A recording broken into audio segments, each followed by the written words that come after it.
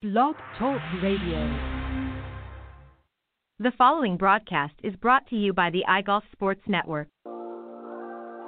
The Women of Golf show is sponsored by the iGolf Sports Network and Golf Tips magazine. Here's more about our sponsors. iGolf Sports is a live stream broadcast and media production company providing quality programming designed to attract the golfing enthusiast. And Golf Tips, the game's most in-depth instruction magazine, including reviews on the latest equipment, tips from top teaching professionals, all designed to help you improve from tee to green.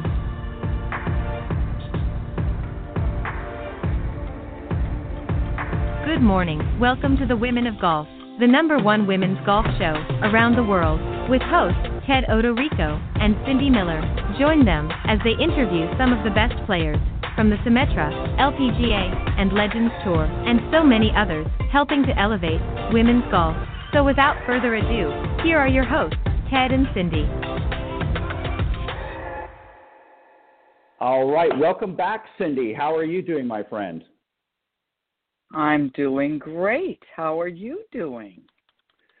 I'm doing very well. We were just talking off air. Welcome, everybody, to Season 8. I know you're going to dispute this, Cindy, but Season 8 of the Women of Golf, and this is Episode 1. And I apologize if I'm sounding a little fuzzy this morning. I'm having some technical issues, so I had to use a backup, but we'll power through, as they say.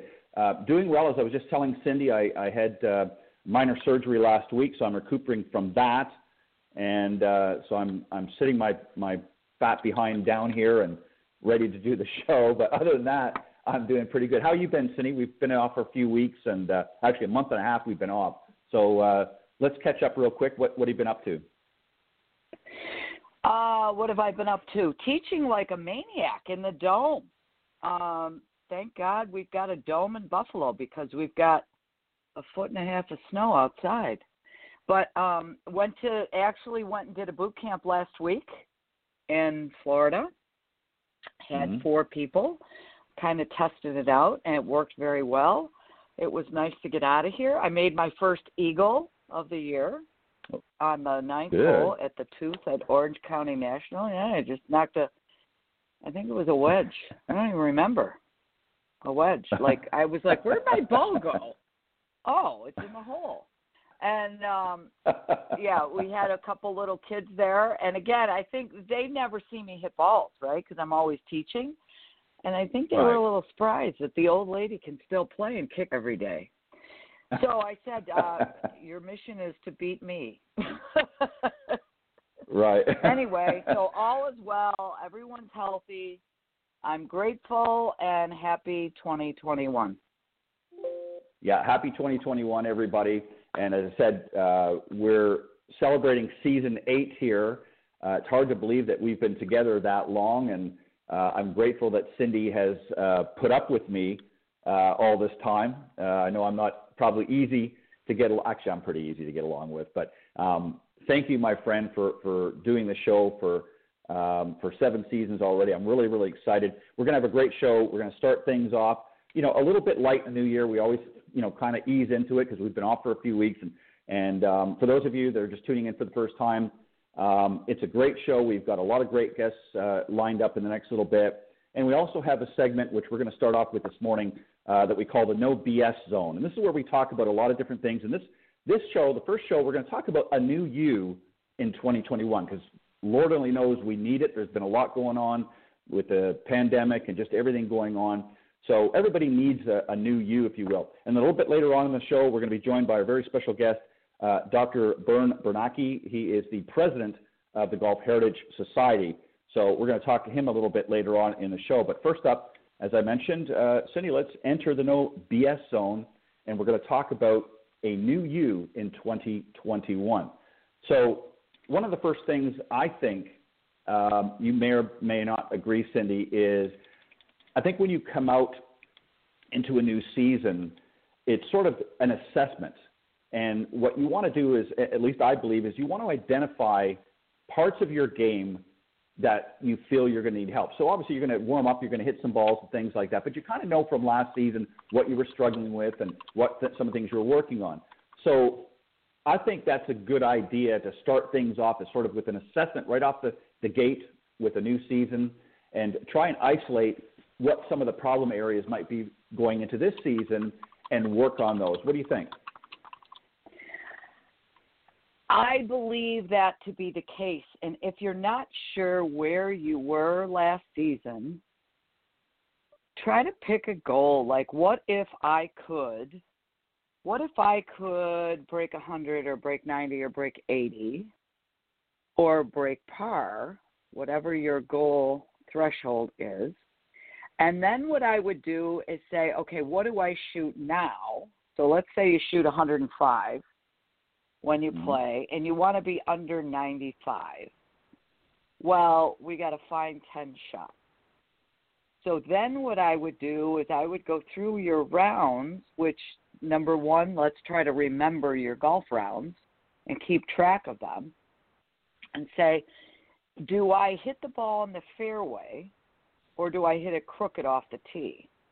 If you hit it crooked off the tee, you could find a lot of shots just by hitting it straighter off the tee. And most people come in and say, well, I got to hit my driver farther. Well, I'm like, maybe not. What do you shoot? Oh, I shoot 100. Well, how far do you hit it? 220 yards, let's say, which isn't very far for a normal male. Well, if you could hit it 200 yards straight and hit a 3-wood, you could probably break 100. So I think finding shots, the worse you score, the easier it is to find shots. When you shoot 75, it could just be getting the ball a little bit closer to the hole so you don't 3-putt twice. Right. You know what I mean? So it's the better you shoot, the harder it is to find shots. But you have to really be willing to look in the mirror. Yeah, and I think, again, identifying the areas of your game that tend to give you the most trouble, and there's a lot of them. Obviously, within some of these areas, there's multiple variations. For instance, maybe the short game gives you trouble. Maybe you're a pretty decent putter, but you don't hit a lot of greens, so you're forced to chip a lot, or maybe some short pitch shots as an example, and you're not very good with your wedges. So what I always recommend, obviously for those that are working with a professional, like whether it be Cindy or someone like myself, is right from the get-go is work together to identify what the problem areas are. And that way you're able to isolate specifics of what you need to work on rather than sort of just doing a lot of guesswork and then trying to, fumble your way along through the season.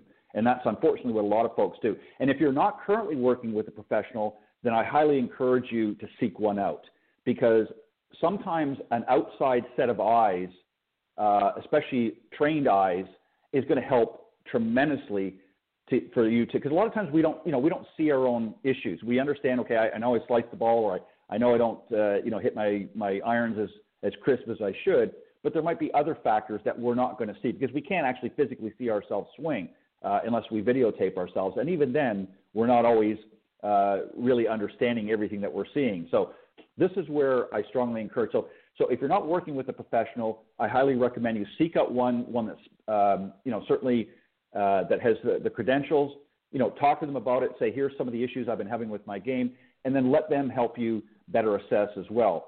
And I think step 2, Cindy, is I think once we identify like some of the ones that you mentioned, I think once they're identified, again, working with your professional, I think you need to create a plan of attack, if you will, sort of a game plan. Maybe you can touch on a few things there, what you like to do with your students. Once you've sort of isolated some of the issues, what sort of a plan or what, a step of action, if you will, do you like to take with your students?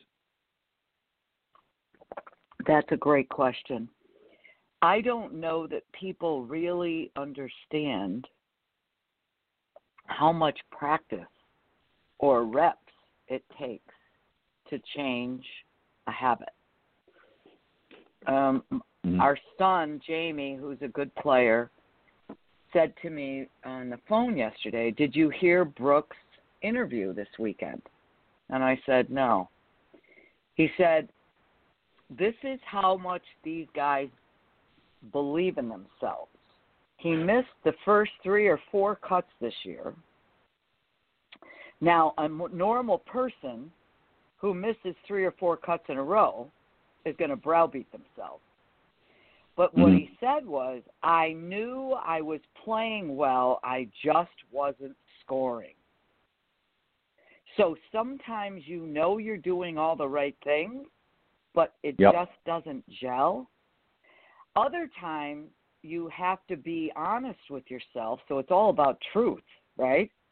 Am I doing the right things or am I not doing the right things? So what I would say to my students is, how big a deal is this to you? What's the price that you will pay if you don't do anything? Right. Do you want to pay that price? Because there's 3 investments in getting better: time, money, and change. Difficult is change. So I've got a program that I'm doing with some kids, and I'm going to give you an example. It's $200 a month. They get to come for private lessons, group lessons, and I've got a young man who's a junior in high school who wants to play college golf, who has taken lessons from me since he was 5 just for fun. Last year he decided, last fall, so he's in 11th grade, I think I want to play college golf. I said, okay, you hit it like a tour player, but you've never played 18 holes in a tournament. No one knows what you shoot. And most times you're trying too hard and you hit it OB. So, yes, he went and played in a couple tournaments, U.S. Kids Golf, and shot like 86. Okay, well, nobody's going to want you doing that, right? So he's been doing this program, and then he says to me, well, basketball season starts. Oh, are you going to play basketball? Oh, yeah. And then volleyball's after that. I said, oh, and what about golf? Are you going to be on the golf team? Never even been on the golf team. So clearly there's a disconnect from, a D1 college golf coach would say, you really don't care about golf. Go play basketball or volleyball, right? Yeah. So sometimes you have to say, is the goal and the mission, are you willing to make the investments is the question. Time, money, and change. And the most difficult is change. So. Yeah, and really that goes into, sort of your plan of attack. If this young man as an example, we'll use your young man as an example. If he really wants to make that change and he really wants to improve enough to be able to play at that level, then he has to be willing to make a commitment. And, there's nothing wrong with earlier on for him to dabble in other things. But if he's made a conscious decision, which I don't really believe he has, I think he just has, talked himself into, hey, this sounds like it'd be cool or it might be fun or whatever, but he's not really inside of his head, I don't believe. I mean, I might be wrong. I don't know him, but to really make that commitment, because if he truly did want to play college golf, then he would surely at some point understand, okay, you know what? That's going to involve a commitment. I've got to make some changes to how I'm going to handle myself moving forward, and what do I need to do, Cindy, to be able to accomplish that goal? What changes do I need to make to do that? Or what commitments as well do I need to make? And it sounds like he's not there yet, or maybe never will be there. And again, you've raised a really interesting point, because this is something I've said for a while, and I don't mean to pick on tour players, but this young kid that you're talking about, this junior, swings like a tour pro. So he's got a great game as far as the swing and so on and so forth. But there's been many tour players. Luke Donald comes to mind. A beautiful golf swing, hits the ball, as pure as they can get.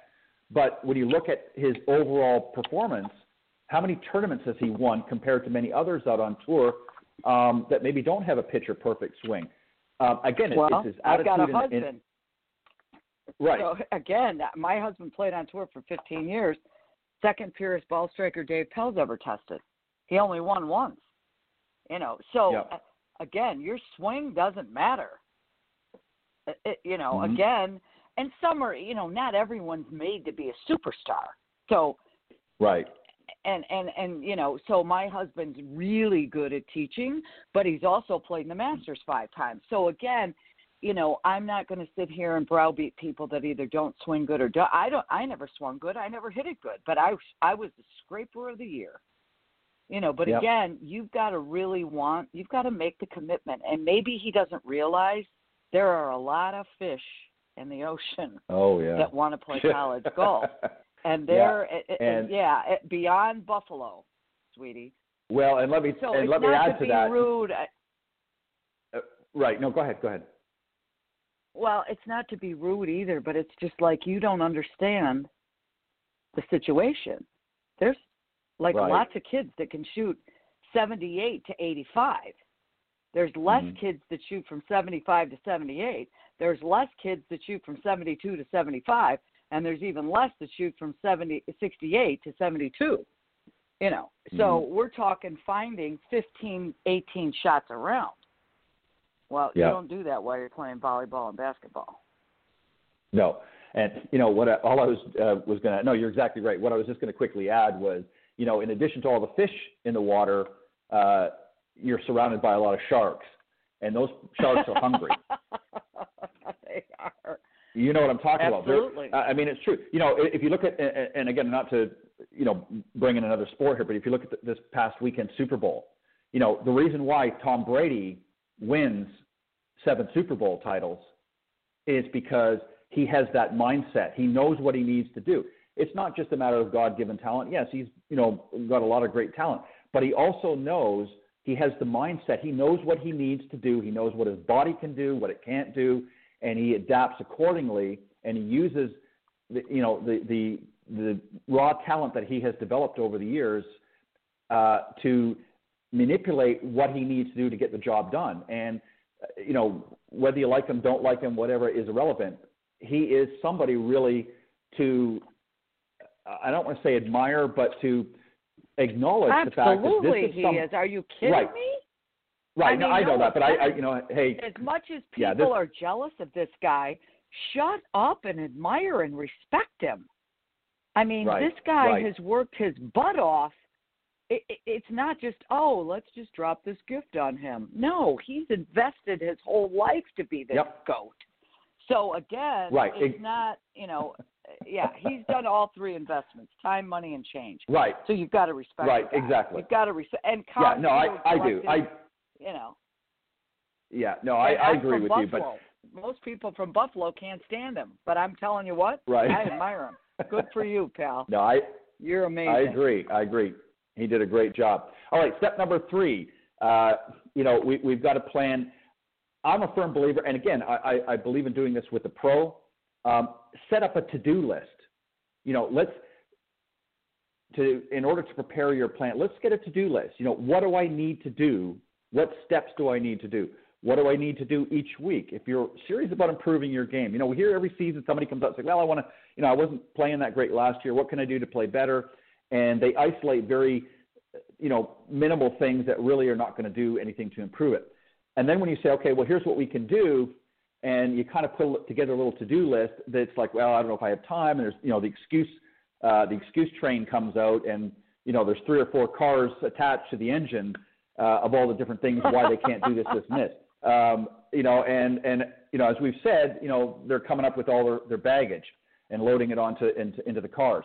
So I believe in setting up a to-do list with students, regardless of what level. And that's something, again, once you've isolated the issues that we talked about so far and you're ready to execute a plan, then you set up, what I call a to-do list, just like you would for anything, whether it be a shopping list, whether it be a list of things to do at your job. You have to do the same thing if you're serious about making a commitment. What are your thoughts here, Cindy? Yeah, you've got to, how often are you going to practice? What are you going to work on? Sometimes you just stand there and do drills. Just do drills to help change your mindset, right? It's just, it's not that hard, but it takes time. So, you got to make a list. What do I want to do? Yeah. A lot of people can find the money, but as you said, the change is an important one, and the time, and you've got to make the time. I don't know how many times I've had people come up to me. We've talked about this before.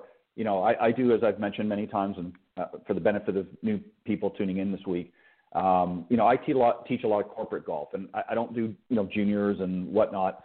That's just, the way I am. And I can't begin to tell you, and Cindy, I'm sure you've had many experiences as well, where these, corporate guys will come up and say, well, I've got a tournament in 2 weeks, with corporate event or whatnot, and I'm really struggling in that, and they want you to basically, fix the wheel that's just fallen off their bus. And it's just not going to happen.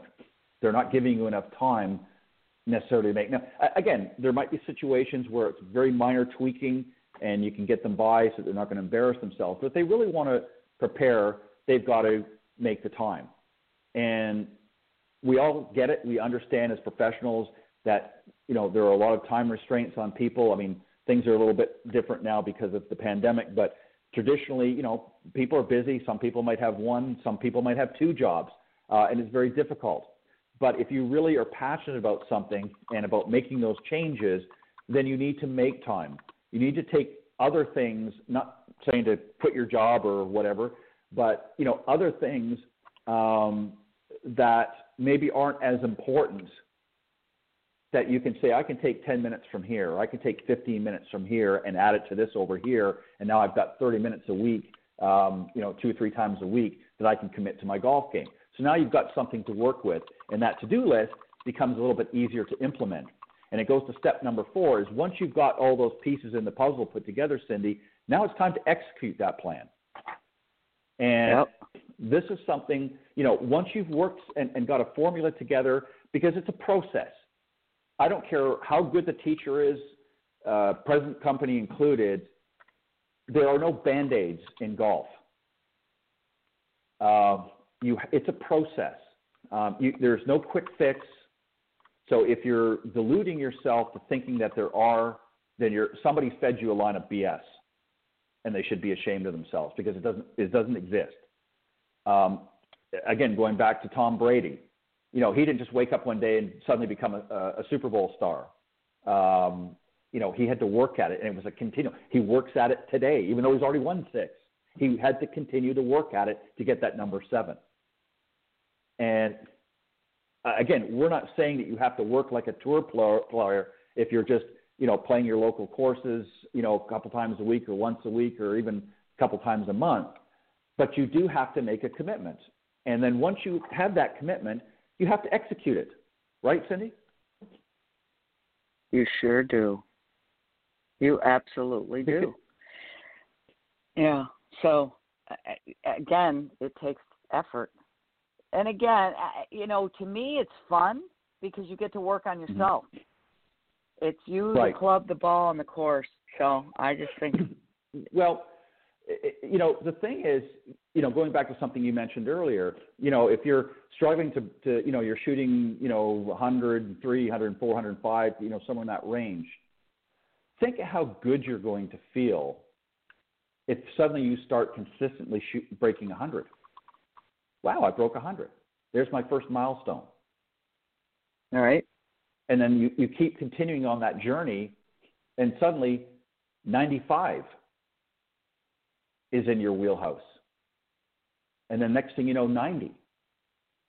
So You've now dropped 15 strokes, potentially in a season, if you're willing to work at it. And step 5, which I'm going to add into the mix, is something that I believe is extremely important. And again, I highly recommend all of these steps. I highly recommend that you work with a pro. And it's not just a matter of, well, hey, the pros are out to make money and that. Of course we are. It's a living for us just like it is for your job. But the truth of the matter is we want to see you succeed. We want to see you improve and get better. And, if that is able to be done, in a reasonable, short period of time, hey, that's great. That means you're committed to it. But step number 5, I believe, is extremely important, just as important as any of the others, and that is to review the progress that you've made regularly. In fact, review everything with your pro, not just at the end of the season, but throughout the season, and adjust and adapt accordingly. So if you have, for instance, if you have a situation where, maybe you're meeting with your pro every couple of weeks. So I would say, maybe at the end, so you're meeting twice a month, maybe 3 times a month. You don't necessarily have to review every month. Maybe every second month, you guys review things. Say, okay, what have we been working on over the last couple of months? Let's review. What progress have we seen? Okay, this area over here you're still struggling with. Okay, let's adapt. Let's make some changes. Let's adjust accordingly. And, it's a constant tweaking, and you have to be willing to do that. It's not a constant reinventing the wheel. It's a tweaking process. And there may be some new drills involved. There may be a lot of other things. But you've got to continually review that. It's just like in your job. You're constantly assessing yourself. If you want to be successful at any business, no matter what you do, you have to continually assess yourself and make adjustments accordingly. Because if you don't, then you will fail. And people that don't do that, it's okay. It's okay. You are going to fail occasionally. But if you know how to do what I just talked about, then you can learn from that failure and adjust accordingly.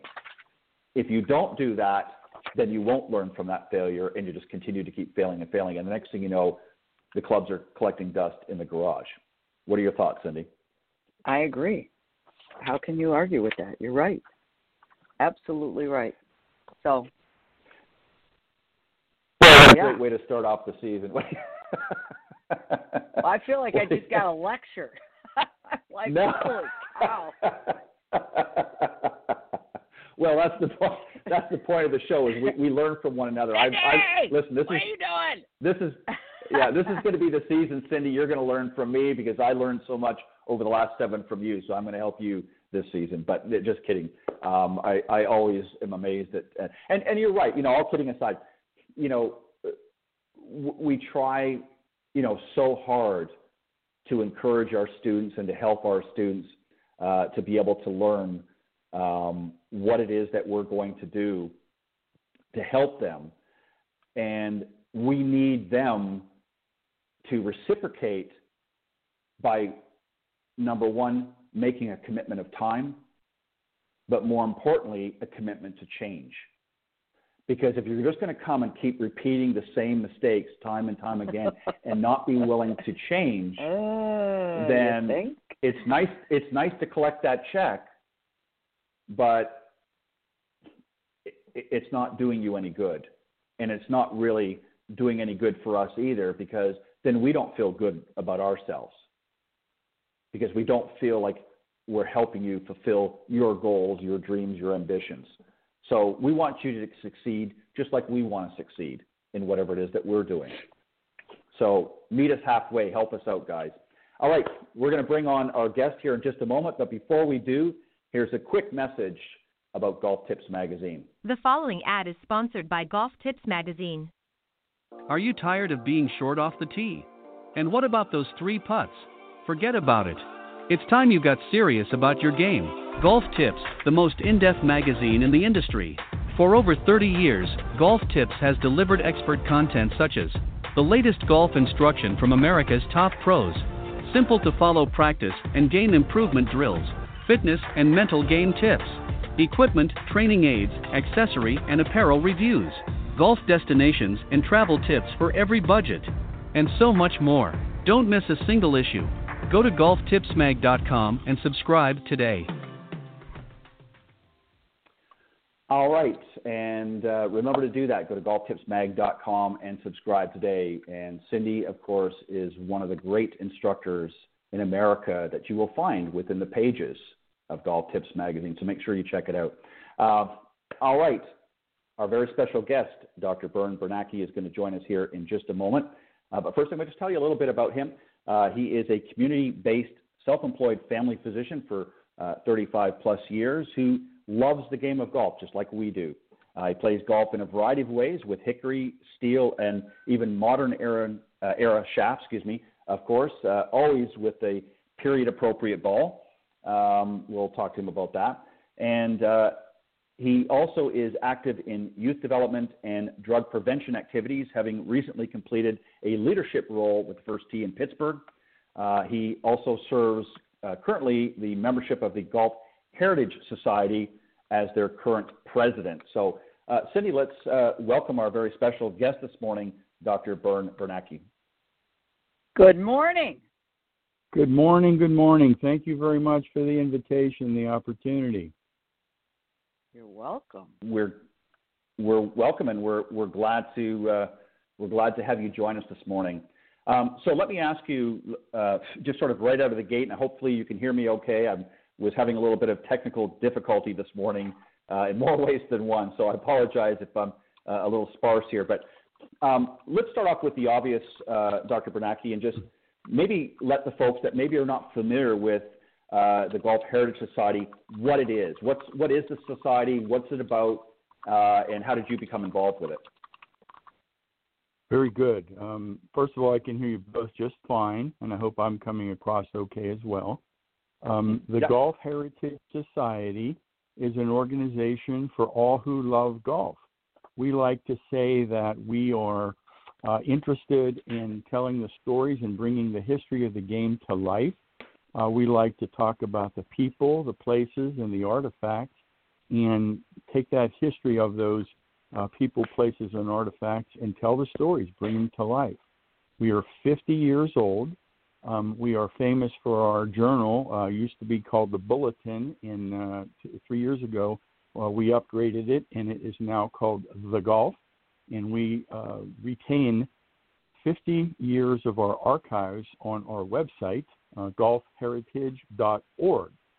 So I could keep going, and I'll tell you that the greatest asset of our organization is the knowledge base of our membership. So we have folks who are authorities, not academic authorities, but people who have taken a time and interest in a certain aspect of the game, say the Ryder Cup, or gutty balls, and have become scholars in a sense to understand a lot about them. So we in the society interact with each other, share knowledge, and we have changed our look 3 years ago to go from a group of collectors to understand that we have much more to offer. We've become a broader, more diverse and inclusive group, and we invite everyone who loves the game of golf. So there we are. Very good. Let me just ask a quick follow-up question, and then Cindy, I'm going to bounce it over to you. So, Dr. Bernacki, we have, so many sports out there with a lot of history, and most people, when they get out and they play sports, they just play it for the fun or what have you. But there are those, much like yourself, who are more in tune or have a vested interest in wanting to understand what's the history. So what was it about golf's history that really appealed to you that made you want to sort of get into it a little bit more and understand the history of the game? Great question. Thank you. Well, I'm in Pittsburgh, and I'm getting ready to go to work, and we snowed 4 inches last night. And looking out, it's not a golf day. But when I get done with my office hours, I will come home and play with my stuff. With all the COVID, there's been a challenge for us to be limited in physically getting together, not being able to be in the clubhouses and dining areas of our favorite golf place, so that we have to scramble a bit. And our organization has done that. We're now trying to be more electronic. I'll participate in a Zoom conference tonight. We've done 2 already, talking about golf balls, of course, and believe it or not, golf jewelry. So we're reaching out to our membership by region. There's 10 of them across the U.S. We're actually international. And, I got interested in it because I started playing golf at a Muni when I was age 10, actually 9, and I had 5 clubs, and 2 of them were hickory. I had no idea about the history of it. I just hit the darn things. And eventually I got an upgrade from an uncle and started to understand a little bit more about the history. Both of the course that I was playing are Shenley Park. It's a 1898 municipal golf course connected to the history of the American game, and we can talk more about that if we have time. But, just kind of getting involved in it, it became fun. So one more thought.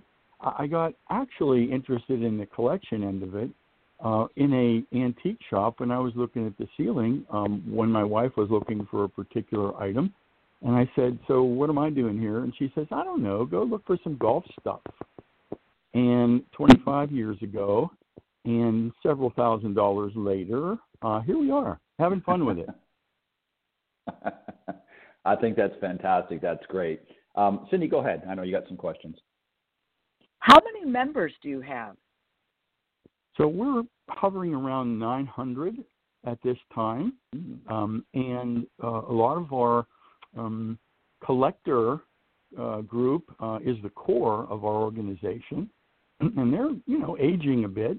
And we opened up to the younger female, those first tee kids. A lot of them are student members, and they come and they use our website, and they look at us, and they enjoy the game. So, the large number, we dipped for a while, and that's why we went from the Collector Society to the Heritage Society. And now we're growing, we're building, we're welcoming those groups. And Cindy, you know this better than anybody. The largest growing segment is women. And they're interested in the game, they're interested in the history, and we're willing to share our collectibles and teach them all about all the things that we know about. That's awesome. Awesome. Mm-hmm. So when you're talking about golf jewelry, is it antique jewelry, current jewelry? Tell us more. Yes, all the above. So it's fun is the first thing. So I might be somewhere at a antique shop or a yard sale and see something that's not expensive. It's golf bling, and I might pick it up for $2, $5, and I might see an item that is in a glass case in a collectible shop that's a little more high end, and I'll look at it, admire it, and not spend the money. So, not everybody collects high-end things. Some of our kids start out with pencils and scorecards, and not only kids, adults. And, if you have two of something, you have a couple. When you have three, you have a small collection. So a lot of us develop our interest in, these different items. So back to jewelry, day before yesterday on the weekend, I was organizing a pile of stuff, sorting out pins from brooches to money clips to necklaces and all these different things. And it was great fun. And some of them are really, you can see the artwork handmade, and they have to be 100 years old. And some of them are, kind of bling, reproduced, and very inexpensive. So it's just all for fun. It's awesome. Very, very cool. Yeah, I like that. So let me ask you, as I mentioned when bringing you on, you worked with the First Tee in Pittsburgh as an example. Tell us about some of the work that you've done with them. Obviously, you're introducing, I'm assuming, the youngsters to the history of the game. And talk a little bit about the role that you've played with the First Tee of Pittsburgh. Well, you just nailed it. I've been involved with First Tee Pittsburgh for just about all 22 years of their existence, because I live across the park in a neighborhood, and that's the course I grew up on. So, as a family physician, we've all seen and felt the scourge of drugs and impact on families. It's a family illness. It affects everybody in the family. I can tell hours of sad stories, but it won't. So the name of the game, and I have a public health background before medicine, so that for me, prevention is the way to go. So our organized sports and our Boy and Girl Scouts, I have the highest level of respect for them. And the First Tee concept is educational. We teach young people values, healthy habits that will be life skills for them around the game of golf. So Joe Louis Barrow, our executive director for some 17, 18 years, really developed that concept and personally plugged into it for the preventive And then with my hobby, I invited the kids to play hickory golf at the Little Muni, and I said, go play a few holes and tell me what you think. Before that, I did a presentation, and I took 3 chunks of gutty, one that was a chunk, one that was a pressed but not trimmed, so it looked like the planet Jupiter and the Saturn with the rings, and one that was pressed but not painted. And I threw them out in the audience, and I brought the kids up, and I said, tell me what you're looking at. And they figured it out, and I had 10 minutes for the presentation, but they quit asking questions about an hour and 10 minutes later. So Their last question was, do you think we could play with some of this stuff? So my introduction to educating the young people was born that day. And, we have an annual tournament. We'll be in year 13 this year, where the young people who are a little more advanced in the first tee will go out and in threesomes usually, and they play a game, and it's more for learning and such. And I always have them fill an application, so it's a little bit formal. I ask them why they want to do this, where do they hope to gain from it. And at the end, I have them clean and bundle, because, playing with hickory clubs, there's a certain amount of maintenance to clean them, dry them, and maybe rub them with a little oil so they won't rust, and then band them up just like they got them. So they understand a little bit about that. And on the back side of their application are 3 questions. So why did I do this? What did I learn? What was a favorite memory? And how could this be a better experience? So I have a collection of those responses from men and women who have been through the Naval Academy, the Army Academy, and now on good trajectories in business careers. I'll mention by name one of our board members, Jillian Alexander, who's 22. She's played in the Pebble Beach Pro-Am, representing First Tee of Pittsburgh several years ago. She's now has family in California. She's a Pittsburgh girl, but she's out there enjoying California, developing her career, and she's a fine golfer and is working golf into her career path, and we talk about it from time to time. So how's that? Pretty cool. I think that's very, very cool. What's really interesting is the reaction, I'm sure, that you get, because especially from some of these young kids, because they're obviously much younger than we are, so their exposure, if any, to golf is what they currently see, the current equipment, the current balls. So what's their initial reaction when you pull some of this memorabilia out and say, okay, well, this is, and you start explaining to, this is how they played golf in 1912 or whatever the case is. What's their initial reaction? Are they kind of shocked? Are they kind of like, what? Are you kidding me? Or what's some of their reactions to it? Well, I don't have my booklet in front of me, but I can paraphrase a couple of classic response. So there was one gal, she was 11, and she had pigtails in her glasses, and her big sister was one of our better senior players, and she went out with a couple of youngsters her own age, and she went out and she came in, and it was about 90 degrees when she came in, and she was perspiring, and her hair was messed up, and her glasses were crooked, and I said, oh my God, what did I do to this poor little girl? And so she came in, and we gave her a cool drink and a washcloth, and she freshened up, and then she bundled her clubs, and then she sat down and just kind of shared with me a wonderful experience. And she flipped it over and wrote for a while, and without looking at it, I just said, well, what do you think? And first thing she said is, well, at first it was hard, and then it was fun, and then it was a challenge, and then I learned how these clubs are different than my clubs, and I think I want to learn a lot more about these things. So we always show them the clubs that they played with and talk to them about where they were made, by whom, and when. The cleek marks indicate the maker, and from that you can look up the period and the location. So was it made in the U.S.? Was it made in Scotland or England? And the kids just go nuts with following up on the clubs they played with. It's really great fun. We invite our young people to play in national events.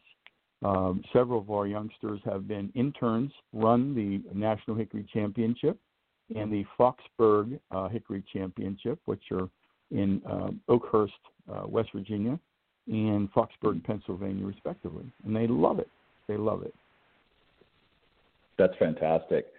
And you also, in addition to working with First Tee, you've done some work as well with veterans organizations. Tell us a little bit about that.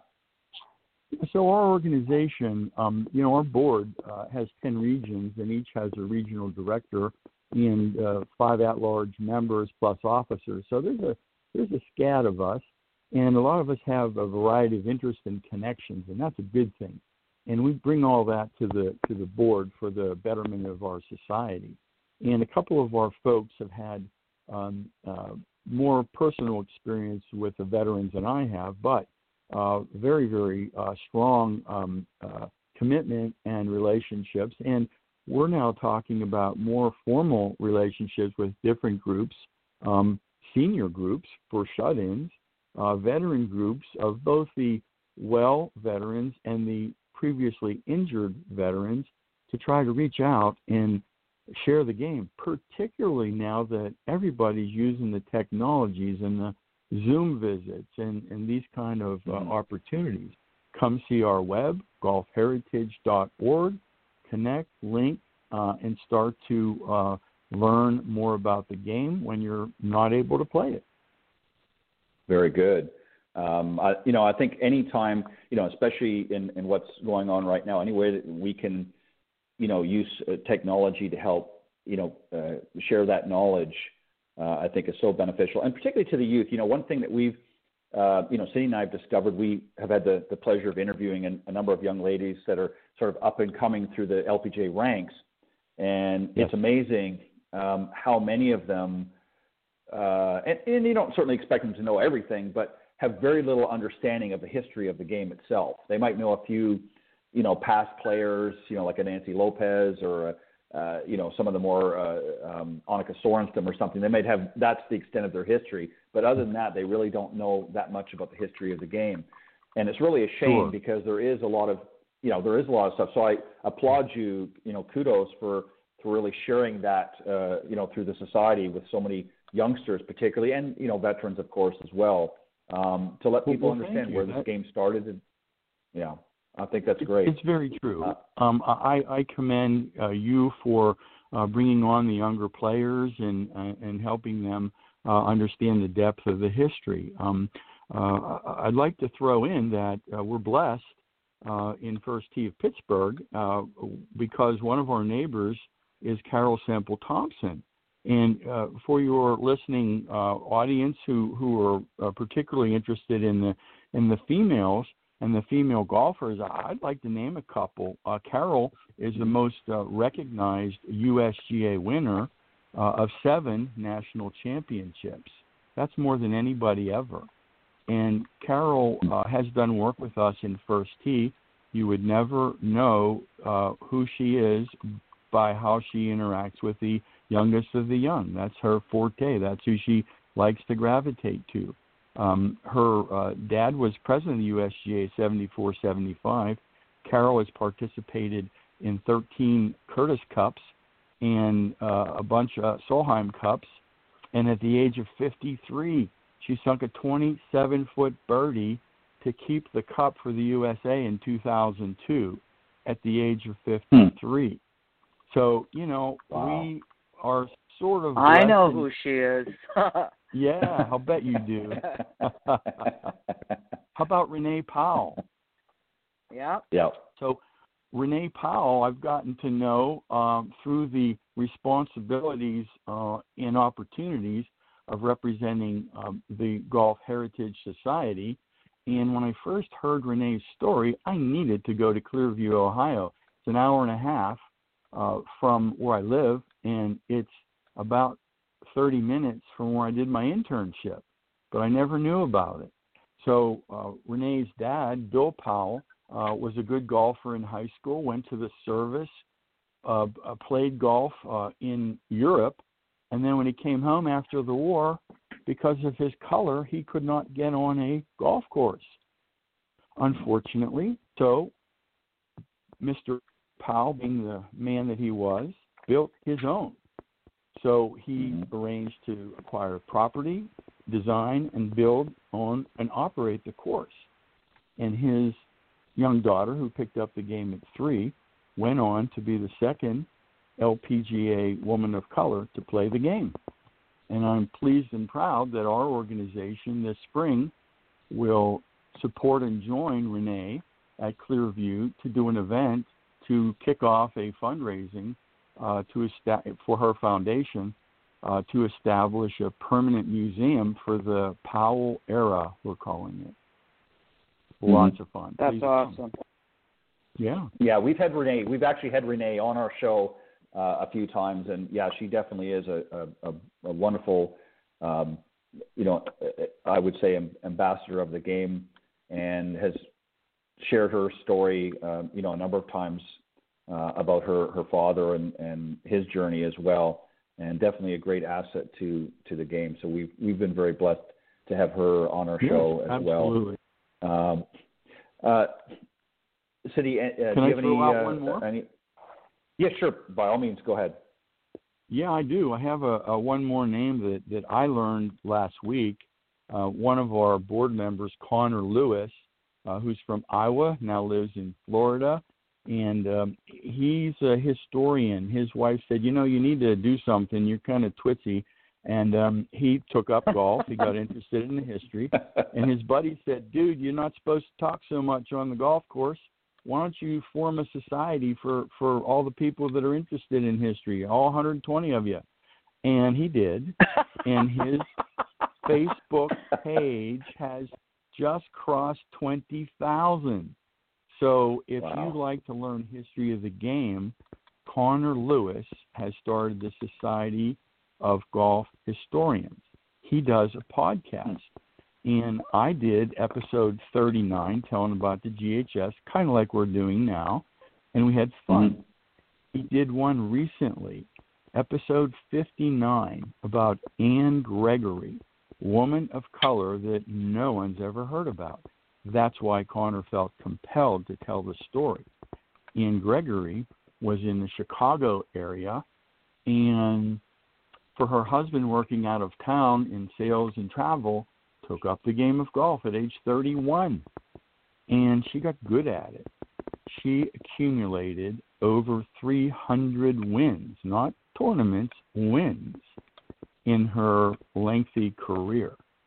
So that podcast, Honest, is a must if you want to learn more about the history of the game of golf, particularly African American history and female history of the game of golf. How about that one? Pretty Very cool. Good. Yeah. We can interview Anne because she passed in 1990, but we can sure learn and read about her, that's for sure. Yeah, I think it's so, it's so interesting really to, regardless of what genre you're in, whether, it's golf or some other thing, I think it's always important for each generation as they come along to understand what took place, both, positive and even some of the struggles in the journey of that game, sport, whatever. I think it's very, very important. And again, I'm not to suggest that they have to know every intimate detail, but I think it's good to have an understanding, because I think when you understand where things started and where they've come from, it's just like, there were 13 original members that created the LPGA. I think it's very important for the youngsters coming up now in the LPGA to understand the struggles that those 13 women made to get that organization to where it is today. We often, and I mean no disrespect to him, but, we here lately we've heard a lot of praise towards Michael Wan, which is well-deserved and doing the strides. But, often people forget that it was these 13 women that made monumental strides to get it to the point where he could then take the reins. And now, of course, he's moving on. But and he's done a wonderful job, don't get me wrong. But it wasn't all Michael Wan or even some of the ones before that did everything. There was many of these women who pioneered the game, like the Shirley Sporks and the Marilyn Smiths and the Babes, Taharius, and many others that started, and I think it's important for these young ladies to understand that. Cindy, any final thoughts or questions for Dr. Bernacki before we let him go? No, but thank you so much for joining us. This was great. Well, absolutely. If I come back, you'll call me Dr. Bern, okay? It's a more comfortable term. I really appreciate the opportunity to be with you and your audience, and I'll invite your audience to join us. Look at golfheritage.org, and thank you again so much. No problem. And just on a quick note, Dr. Bern will be joining me this Thursday on my other podcast, Golf Talk Live, which will be from 8 to 9 p.m. Eastern here on the same network. So you want to make sure we'll get into a little bit more detail on some of the topics we brushed on this morning. But Dr. Bern, thank you very much for joining Cindy and I this morning on the Women of Golf. We appreciate it. And keep up the great work and keep spreading the history of this great game. My pleasure and my privilege. Thanks so much. Bye-bye now. Thanks. All right. Have a great day. Have a great day. All right. You too. Bye-bye. Bye-bye. All right. That's the Golf Heritage Society. Golfheritage.org is, again, the website if you want to learn more about what we were talking about this morning. Very interesting, isn't it, Cindy? When you put things in perspective, again, obviously, a lot of things I didn't know, and I'm sure there's much more that I didn't know. But it is very, very interesting to understand. And I really like the fact that so many of these youngsters, with all the technology out there, and they're all kind of wrapped up into it, that there are a lot of youngsters that are actually taking a vested interest in wanting to know, like the young lady that he gave the example of, wanting to know a little bit more about the history of this game. They're playing in current modern time. You know what I'm saying? That's astounding, because it's almost unheard of, really, in so many ways that, everybody, again, is sort of wrapped up in technology, and it's all about, social media, or it's all about their iPhones or what have you. It's nice for them to, as that old saying goes, to stop and smell the roses a little bit, and by learning a little bit about where things started, especially, for our game. So I think that's great. Well, I think we had a good first show to start our new season. As always, Cindy, it's a pleasure to be here with you, and I look forward to next week. And as I mentioned, Dr. Bern will join me this Thursday from 8 to 9 p.m. Eastern on this same network on my other show, Golf Talk Live. So I hope you'll tune in. We'll expand a little bit more, as I mentioned, with that. But any closing comments, Cindy, or should we just let it go? I think we should just let it go. Looking forward to 2021. Right. That's right. All right. On behalf of Cindy Miller, I'm Ted Odorico. Thank you for joining us this week on the Women of Golf. God bless everybody. We'll see you next week. Thanks, Cindy. Thanks, Ted.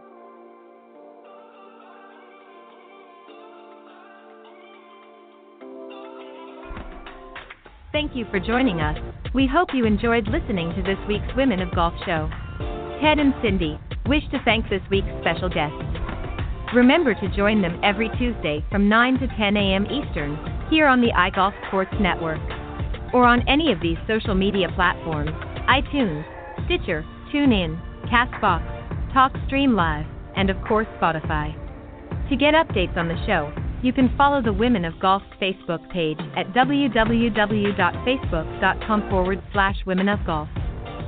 This has been a production of the iGolf Sports Network.